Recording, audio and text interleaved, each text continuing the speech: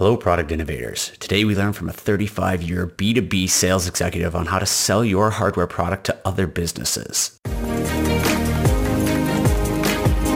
You're listening to the Product Startup Podcast, the show that helps bring your product idea to life by chatting with successful inventors, product developers, manufacturers, and hardware industry professionals. Our goal here is to get to the bottom of what makes a product successful, from initial idea to getting your product on store shelves. We're taking you step by step to build a functional product and scale your product business. Hosted by Kevin Macko, one of North America's leading experts on hardware development for small product businesses.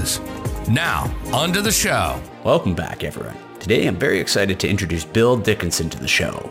Bill has spent over 35 years selling business to business, building sales teams, and working with CEOs on optimizing their sales processes for many hardware suppliers. From building access machines to communication equipment to IT components, Bill has helped build a number of companies to multi-millions in new sales. Today, Bill is going to share some valuable knowledge on how inventors, startups, and small manufacturers should apply sales to getting your first product going. Start with your first sales hire or sales partner, and then scale your product business through sales teams, especially when selling to other businesses like retailers, distributors, and wholesalers. Now, on to the episode. Hey, Bill, welcome to the show. Thanks, Kevin. Good to be here. Excited to have you on today to talk about sales, building a sales team, and selling B2B, which is something obviously very important to any hardware company, startup, inventor. No matter what way you look at it, if you develop a hardware product, at some point, you need to sell it or you need to hire the right people to sell it. And that's why I brought Bill on the show today. Bill, we actually know each other from squash. I've been playing squash with you for a few years now. You're always a salesman extraordinaire, international man of mystery, worked for small companies, big companies, selling all sorts of things, building big teams. But what I really like about your experience is you're not just a seasoned veteran pro at building out sales teams that are highly effective, but you're also involved in the business strategy at the board of directors level as well. So you get to kind of merge business strategy with building an effective sales team. Can you just give us a bit of a background of how you got to where you're at today? Yeah, sure. I appreciate you having me on here. This is a great topic. It's a hot topic for most companies, whether you're an established company or a brand new company starting out. I spent my career in managing business development teams, which I guess business development is the newer word for sales teams, because I think there's different types of selling to be done in an organization. And there's just something about that sales hunt that's always intrigued me, both in direct sales as well as managing and building sales teams. And that's, as you say, international, man. I've worked for some very small startup local companies, as well as some startups internationally, and some large international and North American companies as well, bridging a number of different products, not all in the technology world, but that's probably been where I've leveraged most of my experience. So sales is kind of what I do when I get up in the morning and go to bed at night. So it's been fun. That's great. Now, let's talk about it both from somebody who's thinking about starting to sell or planning ahead, and then into somebody who's looking to do it more seriously, where they're actually building out either their first sales hire or progressively even further into an actual sales team.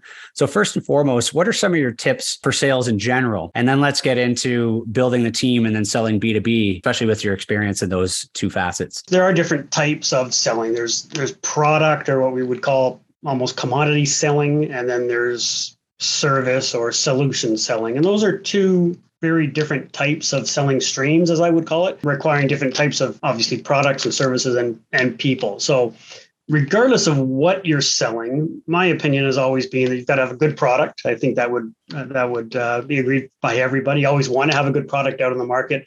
But I think as good as having a good product, it's the service. It's having that exceptional customer experience that's backing up what you're selling, service or product, that makes for a successful company and a successful product. I've always tried to involve myself with organizations who believe in the post-sales service. So I think if you're going to be successful, yes, you have to have a good product, but you have to be able to support it on the back end as well. Those are things that I believe are critical, regardless of whether you're selling something on the shelf to a retailer or to an individual or to a consumer, or a service to a large international corporation. Everybody wants and will pay for the service that will support that product. And I think that's key, whether you're selling direct or through a sales team. Are you finding that has been growing over the years? Because it's not just that people want great after sales service, so they want to work with somebody who's a good strategic partner, but online reviews really directly are affecting this as well. people not only want a good quality product, but that after sales service that can really smooth a lot of the gaps too. If you do have some issues, if you have shipping delays, if you have maybe an issue with a product that you need to engineer. Now, if you've built a strong relationship that has that white glove feel to it, that real care and attention, maybe they'll overlook some of that. But on the flip side, it's almost like that's being demanded now beyond just, it's like selling more than just the product itself. You have to sell they're calling it obviously different names for it now, but it's like the brand culture. It's something beyond just the sale of the technical specifications of the product. And I've just been finding that a lot, especially in the consumer product space from the review angle, because people online, if they don't feel like they've got a great review or a great experience, that affects their perception of the actual product at the end of the day. But from you seeing it so much on the B2B side through sales teams, through these big multinational corporations, right down to small entities, are you seeing that shift over time as well? Yeah, I do see strong similarities between the business to consumer model and the business to business model, where everybody wants an exceptional experience. They want good customer service. We look at companies like Amazon who are now prompting and everybody's following, where you're demanding something in a day or two. And that's great service, even if you have to return it. But if you had to pay a little more to buy that from Amazon to get the next day or same day delivery, as well as the great price, that's great. If you had to pay a little bit more, I think people would do it. In my experience in the past in selling some of the products, mostly in the telecommunications space, but some of the products attached to telecoms and the service, people will pay more for an exceptional experience.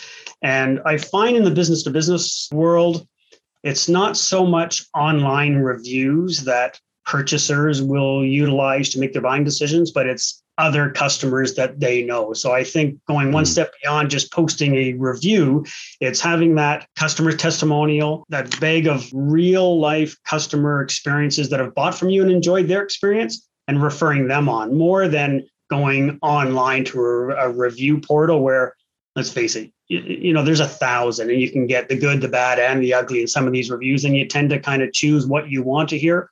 Where I find in the business to business world, you're selling a product or a service, you do well to that customer and that end user, they will buy from you again and they will tell other people, rather than having other people try and find your service excellence or your service delivery model online somewhere. Because those are tough to find sometimes. They're very subjective.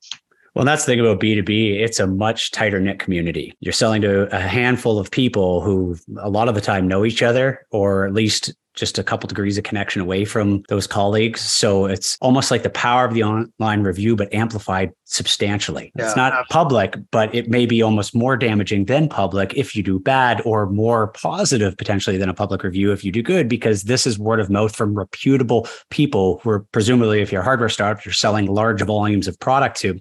What I find is really interesting about what you're saying is that you're kind of taking the model that we're looking at it as the Amazon example. You're willing to pay a little bit more for that convenience, for the return policy, for all that sort of stuff that comes with being an Amazon customer. But what I like is that you mentioned that that's also happening in the B2B world. So whether you're selling one unit to a customer on Amazon, or whether you're selling a container of product to a distributor, that after sales service gives you the benefit of the doubt to get better margins on your product. And we've talked about it quite a bit on the show, especially because pretty much all the listeners on this show, whether you're a startup or whether you're a scale-up company, you've got an innovative product. You have something about your product that's unique. And by having that, you immediately should be charging a premium because you have something that is special. But in addition, if you can provide that service that Bill's talking about, you could probably get away with even a higher price point because you've got that premium touch and feel. And to me, when you're looking at scaling, those margins become very important because you can use those margins to further increase the quality and all the other things that go along with all the other pains that go along with actually growing. So let's jump into that a bit. You've done a tremendous amount of work on hiring sales teams. Today's episode, I want to focus on that scale up level of growth when you've started to potentially make some sales, or you're planning to make some sales, but you want to really expand it beyond what you can just do yourself. What are some of your tips for hiring your first salesperson? And then what are some of your tips? We'll go a little bit further down the road after that to how you actually expand that sales team. Sure. Yeah. And if I just go back to a little point that you covered a minute ago, when you're selling business to business and you're relying on having that word of mouth populate and penetrate throughout the business community, there's a great amount of scrutiny that purchasers will go through buying your product. I'm talking now business to business, because they've even got more pressure on them. You're not just a consumer buying something for yourself and you can form your own opinions and tell whoever you want. But if you're a purchaser looking to buy a product, you're representing that organization. So you've got even more pressure on you to make sure that you're buying a good product with good service, because you may have 10 employees that are relying on you making that purchase. You may have 1,000 employees that are counting on you. You want to buy a product that you know will stand the test of time and won't cause you grief down the road, because you don't want 400 or 500 employees coming to you saying this thing doesn't work or this service doesn't perform as it should. That's why those purchasers will pay more. It's not always a race to the bottom. Sometimes it is for organizations, particularly if you get into some larger government entities where they have to buy the best price. But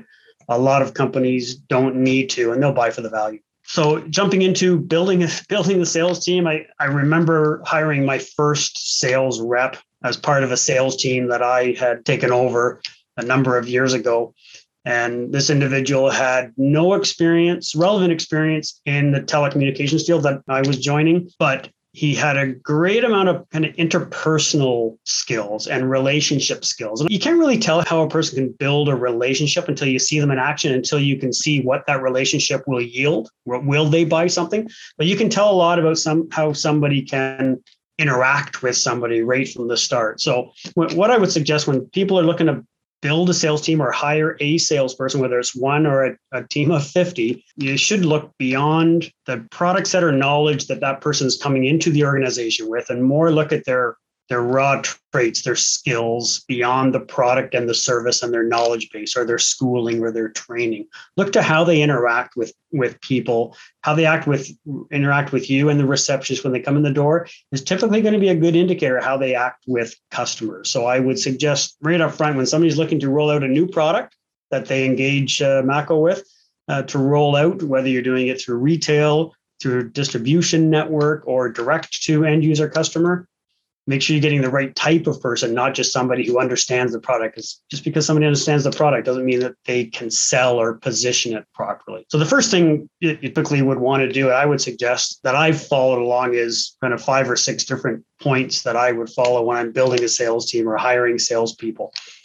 When you're building a sales team, obviously you need to know, what is it exactly that you're selling? Is this a product or is this a service? Does it have a commodity element to it? Or is this a solution-based sale? Because those are different types of people who you'd want to engage in selling your product based on the skill set that they would have. So that's the first. You need to understand what it is and how they would sell it. Obviously, you need to understand how much of it you're going to sell that would support the business plan, to support the business and other expenses that you need to engage with the organization. And then when you get down to who you're going to employ to actually sell it, that's an interviewing process that you would take on yourself. I wouldn't typically leave it to the HR designate, because they're not necessarily the best people to vet who are coming in the door that would be able to sell your product for you. You have to understand and determine what kind of sales structure do you want and how you're going to best position or sell your product. Is this going to be done through an inside sales team who are behind a desk and just phoning people, never any face-to-face interaction? Is it going to be an outside sales organization? Or maybe a combination of both, where you've got inside salespeople and outside salespeople. My experience in the past is some of the most effective sales structures in the past have been to have a combination of the two. You've got some inside salespeople, or some people call it telemarketers, but they're inside salespeople who are calling customers to engage in some interest, determine if they're interested or have a need for your product or service. And once you qualify them to some stage, then you hand them out. If there is a face-to-face interaction required, then you hand it out to an outside salesperson. And that kind of tag team duo, I have found over the years, has worked really well for a number of reasons. We can go into kind of the detailed structure of a sales organization on a future show if you want. But I found that tag team has worked very effective to hold them accountable to who's doing what, and also to qualify. So you don't have outside salespeople running all over the city or the province, trying to make sales calls on people, spending time and mileage and gas and everything when it hasn't even been qualified. So I do kind of buy into the whole theory of having a combination sales team. You need to obviously look at what methods you're going to use to sell it, promote your product, whether it is through some traditional advertising and marketing avenues or through social media, or maybe it's a combination of both. It may be that you don't have to advertise it all out in the normal market, but you just use your inside and outside sales team to promote the product. So I think there's a combination of a number of things you have to look at there when you're building a sales team. And when you say sales team, I say that could be 2 people. It could be 10 or 20 regional people. It could be national people. It doesn't really matter. You have to probably look at keeping some consistency with how you're going to sell the product, who you want to sell to. Make sure that the organization, as I mentioned at the onset, has the ability to provide exceptional support so that the customer experience is fantastic. And that just makes it easier to have repeat customers, repeat sales. And that's what you want. Cold calling is a tough thing to do. It really is. Whether you're selling a product or a service, to cold call a customer, pick up the phone, call them, to have the luck, as I would call it, that they have a need for your product or service at the same time that you're wanting to sell it to them is very rare. So I think leveraging the knowledge of who in the market you think could use your product and service, your competition, knowing who your competition is, who's not out there in the market selling to that customer base, and then qualifying them to some degree to make sure that you're making most effective use of your sales team.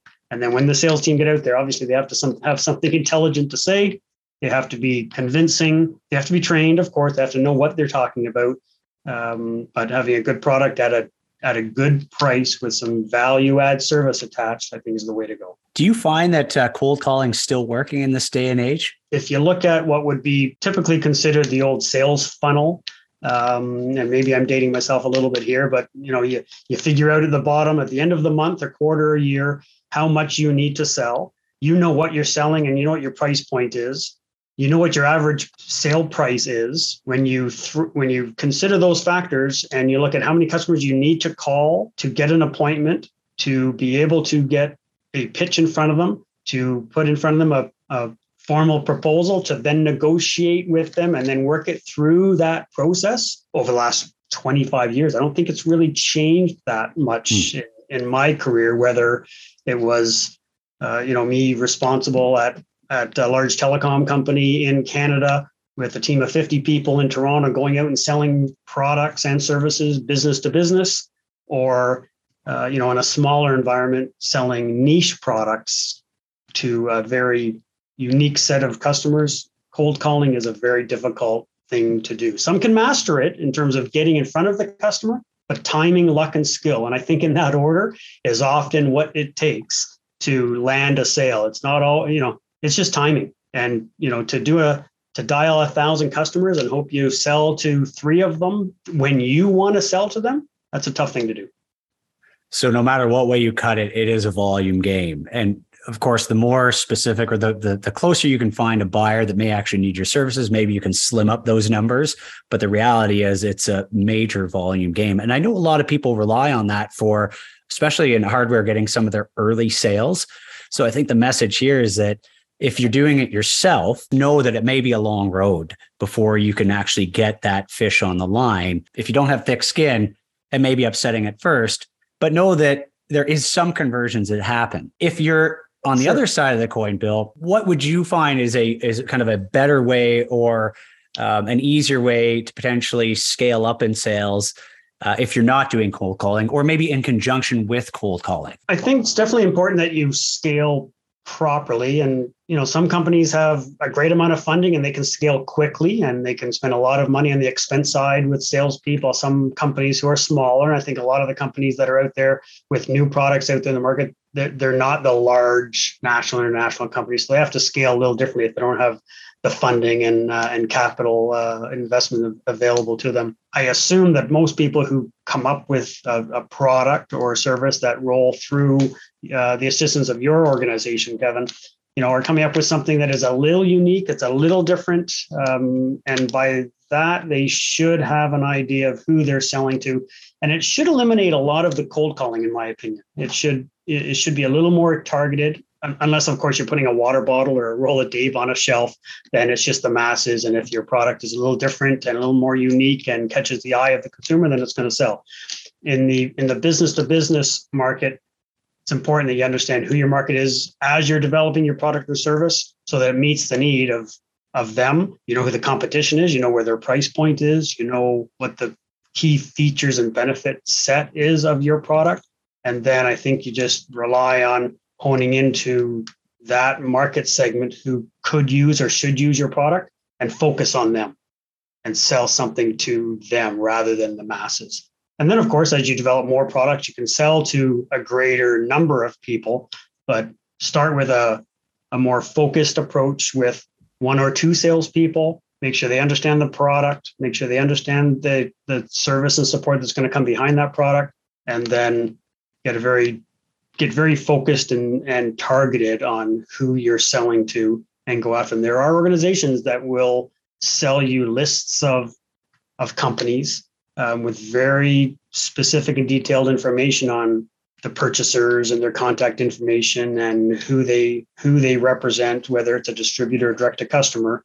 And I would spend more time and effort trying to find those lists of customers than just dialing out of the online phone book, which is a tough thing to do. I like that you mentioned specific. We talk about this a lot on the show, especially on the development side of making a product. Start with your one core feature. Don't try and make the everything to everybody product first. Keep your niche, right? Find out a very specific, very targeted niche. And what it sounds from you on the flip side, on the sales side, is the more targeted that you can be, the easier it's going to be to crack those doors open, to have good conversations and to be able to actually convert with these folks. So try and both figure out your very specific pain point that you're solving, or that slight, I like how you mentioned that slight unique feature, that slight differentiator, and then go after just that target market very tightly, very exclusively first, and see how that plans out.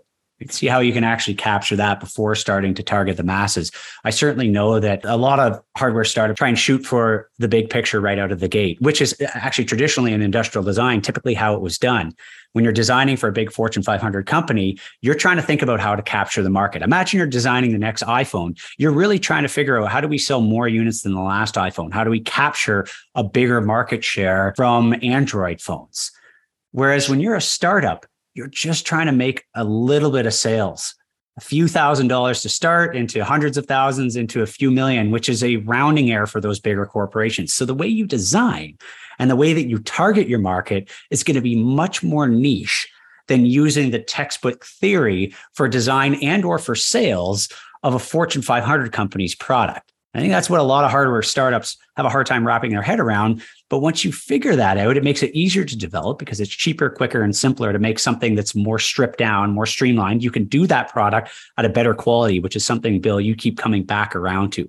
Quality is key. And then from that, you can very easily, or much easier, let's say, target that specific buying audience that really would be interested in that and get into those doors and get into those conversations. Oh, yeah, for sure. And for many companies that you deal with and that I've been involved with, Kevin, a lot of companies don't just have one product, but you can start with one product. And, in my experience, and we haven't even talked about relationship selling yet, but we can do that either on a future show or episode. But no, we should touch on that today because that's good. And I think that affects it right from, early vendor relationships. Yep. And it's credibility, right? You get in, you sell that one product that will work to their satisfaction, will meet their need. You sell that one product, you build some trust, you build some rapport, and then it becomes so much simpler to layer in the other products that you've either already got, but you didn't want to push on that customer rate up front, or that's on your workbench and that you've got coming in development and you can tease them with them. You build some credibility and trust with an organization. Doesn't matter the size really, because if you're dealing with a small business, you're dealing with the owner. He wants it to work. If you're dealing with a big organization, you're dealing with the purchasing person at various levels. They want it to work. They all want it to work. And if you can make their life simpler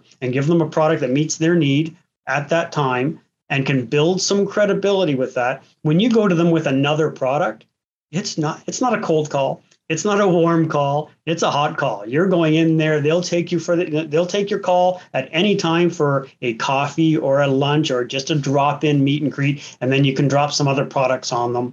And that credibility goes a long way. And that's where that relationship builds in. If you try and do the quick, slash and burn, sell them one thing, don't care about them anymore and go on to the next one because you're chasing a quota for the organization, then that's not typically a very long life in the sales game and in the product lifestyle game, because that'll catch up to you. In my opinion, that will catch up to you. You need to build some credibility, some trust, some relationships, and then they'll listen to what you have to say. And if you've got a good product, they'll buy it. And they'll buy, back to the thing we said at the onset, they'll buy it at a premium because it's going to make their life easier. They might even buy a product that they weren't looking for.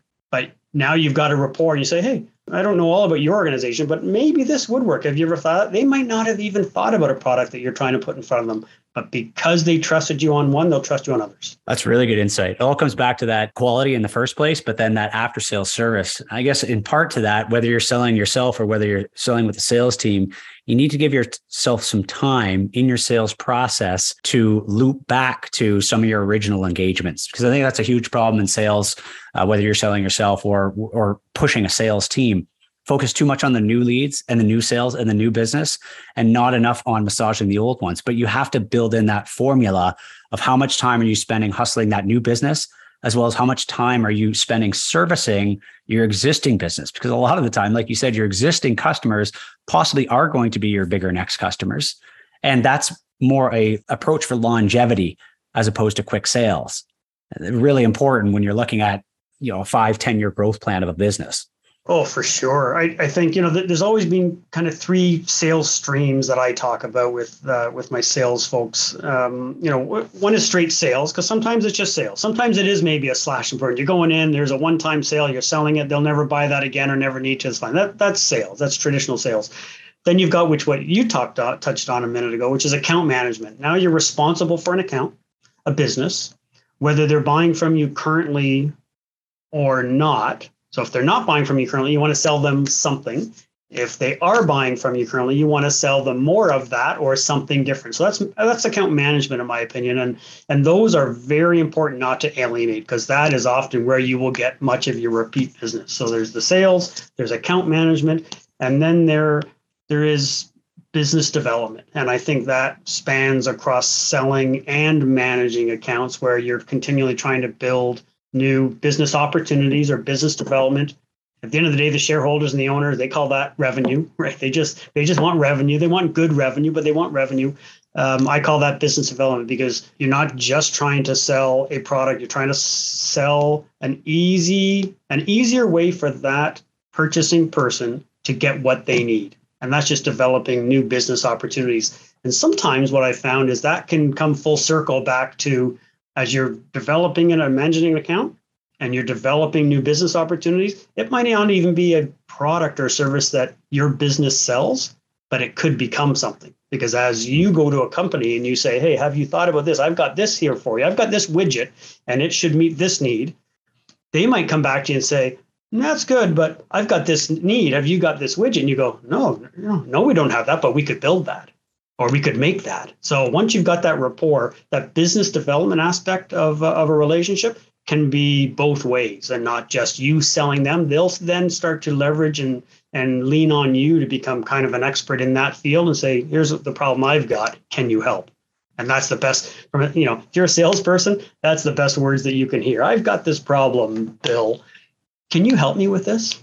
Usually there's a way of helping, whether it's you directly or you connecting them with somebody who can. So sales, selling, account managing, and business development, I think, are 3 different kinds of streams. And as you grow your organization and your sales team and your product set, if you are adding more products to your briefcase there, you may want to also look at having different types of sales people as we generalize them with, make sure you're not alienating the companies that are wanting you to come back and visit them. I've heard many times in the past as sales manager or as head of sales, where we've either, not doing well with a customer, and then I go in and try and find out what's happening. And it's often because, I haven't seen one of your sales reps in a year. I haven't seen them. Like, he sold me this. I haven't heard from him since. And I think that goes back to what you were saying. You can't alienate those people. You have to make sure that you're spending enough time in your day, in your sales prospecting and account management day, to go after some new, some existing, and some future, and make sure that you're always building that sales funnel that will help yield the results that you need.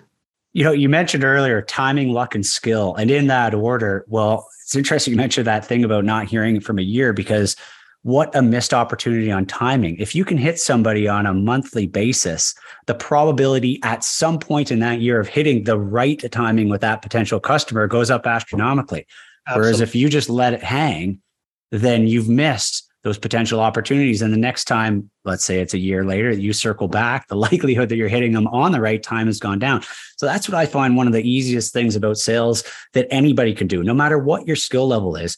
You just put in the time to hit them at the right time. just put in the effort to communicate on a regular basis. And you can do this if you only have a few potential customers, either existing, future, or whatever. You can do this through a very basic CRM system. There's lots of them online that you can use that are relatively inexpensive to help you keep track of how often that you have been in contact with somebody and to set reminders to get in touch with somebody. If it's even simpler than that, if you only have a handful, you can do it on a spreadsheet. And obviously, as it gets more complicated, the only thing that you need to know really when it comes to timing is the more face time you get with someone, the higher the probability that they'll actually make a transaction. Absolutely. No matter what your skill level is, that theory will always remain strong. Yep. No, I agree with you. Absolutely. I mean, when you look at the sales funnel, I mean, it's largely mathematical. The more customers you call, the more customers you see. If you've got something good to say and a decent product to sell, you will come out with the necessary numbers at the bottom. Like, it takes a lot of effort. It's not an easy game. Sales isn't necessarily easy, particularly if you're selling a product or a service that's relatively unknown and it's not out there in the masses, then you've got to work hard to get that out there. But I think, one of the errors that I've seen many companies make is you've got a sales team that are out there just chasing a quota, a revenue quota or a revenue target at the end of the month and aren't looking at the big picture.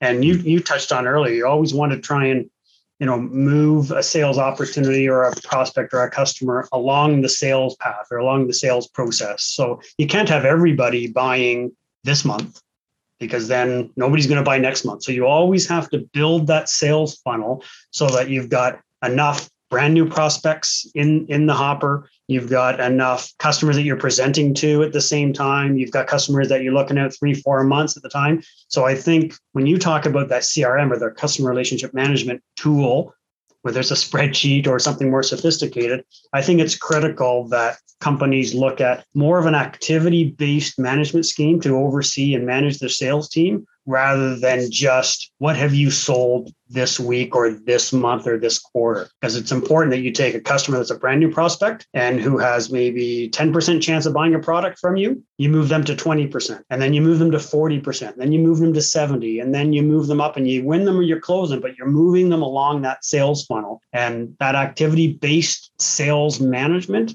again, whether you're talking about one salesperson or a team of people across the country, it's important that you don't get too caught up in what are you just selling this month. This month is important because you have to pay to turn on the lights and pay all of your bills. So you have to have some focus on the month, but don't lose sight of, all of the other prospects that are in your sales funnel, as I call it, that are going to provide you with some necessary revenue down the road. I love that you put it in, current stuff, new customers, current customers, and future customers. And you've got to think of each of those three brackets and figure out what are your touch points? What are your activities with those individuals to move them, each of those brackets forward within your sales pipeline.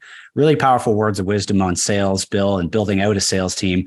We're coming out to the end of the time here. So just wanted to say thank you for your words of wisdom and looking forward to chatting again. Awesome. Look forward to some future sessions with you. Thanks, Bill. Much appreciated. And I'll put your links as well to your LinkedIn in the show notes so that anyone can click through and reach out to you there. And again, thanks for being on the show. Super. Thanks, Kevin. Talk to you soon. All righty. Take care. Thanks for tuning in to this episode of the Product Startup Podcast, the show that teaches you what it really takes to bring your product to market and turn it into a big success. This podcast series is brought to you by Mako Design and Invent, the original and leading firm in North America to provide global caliber end-to-end physical consumer product development to startups, inventors, and small product business clients. If you're looking for product development help on your invention, head over to makodesign.com. That's MAKO design.com for a free consultation from one of Mako Design's 4 design studios from coast to coast. Thanks for listening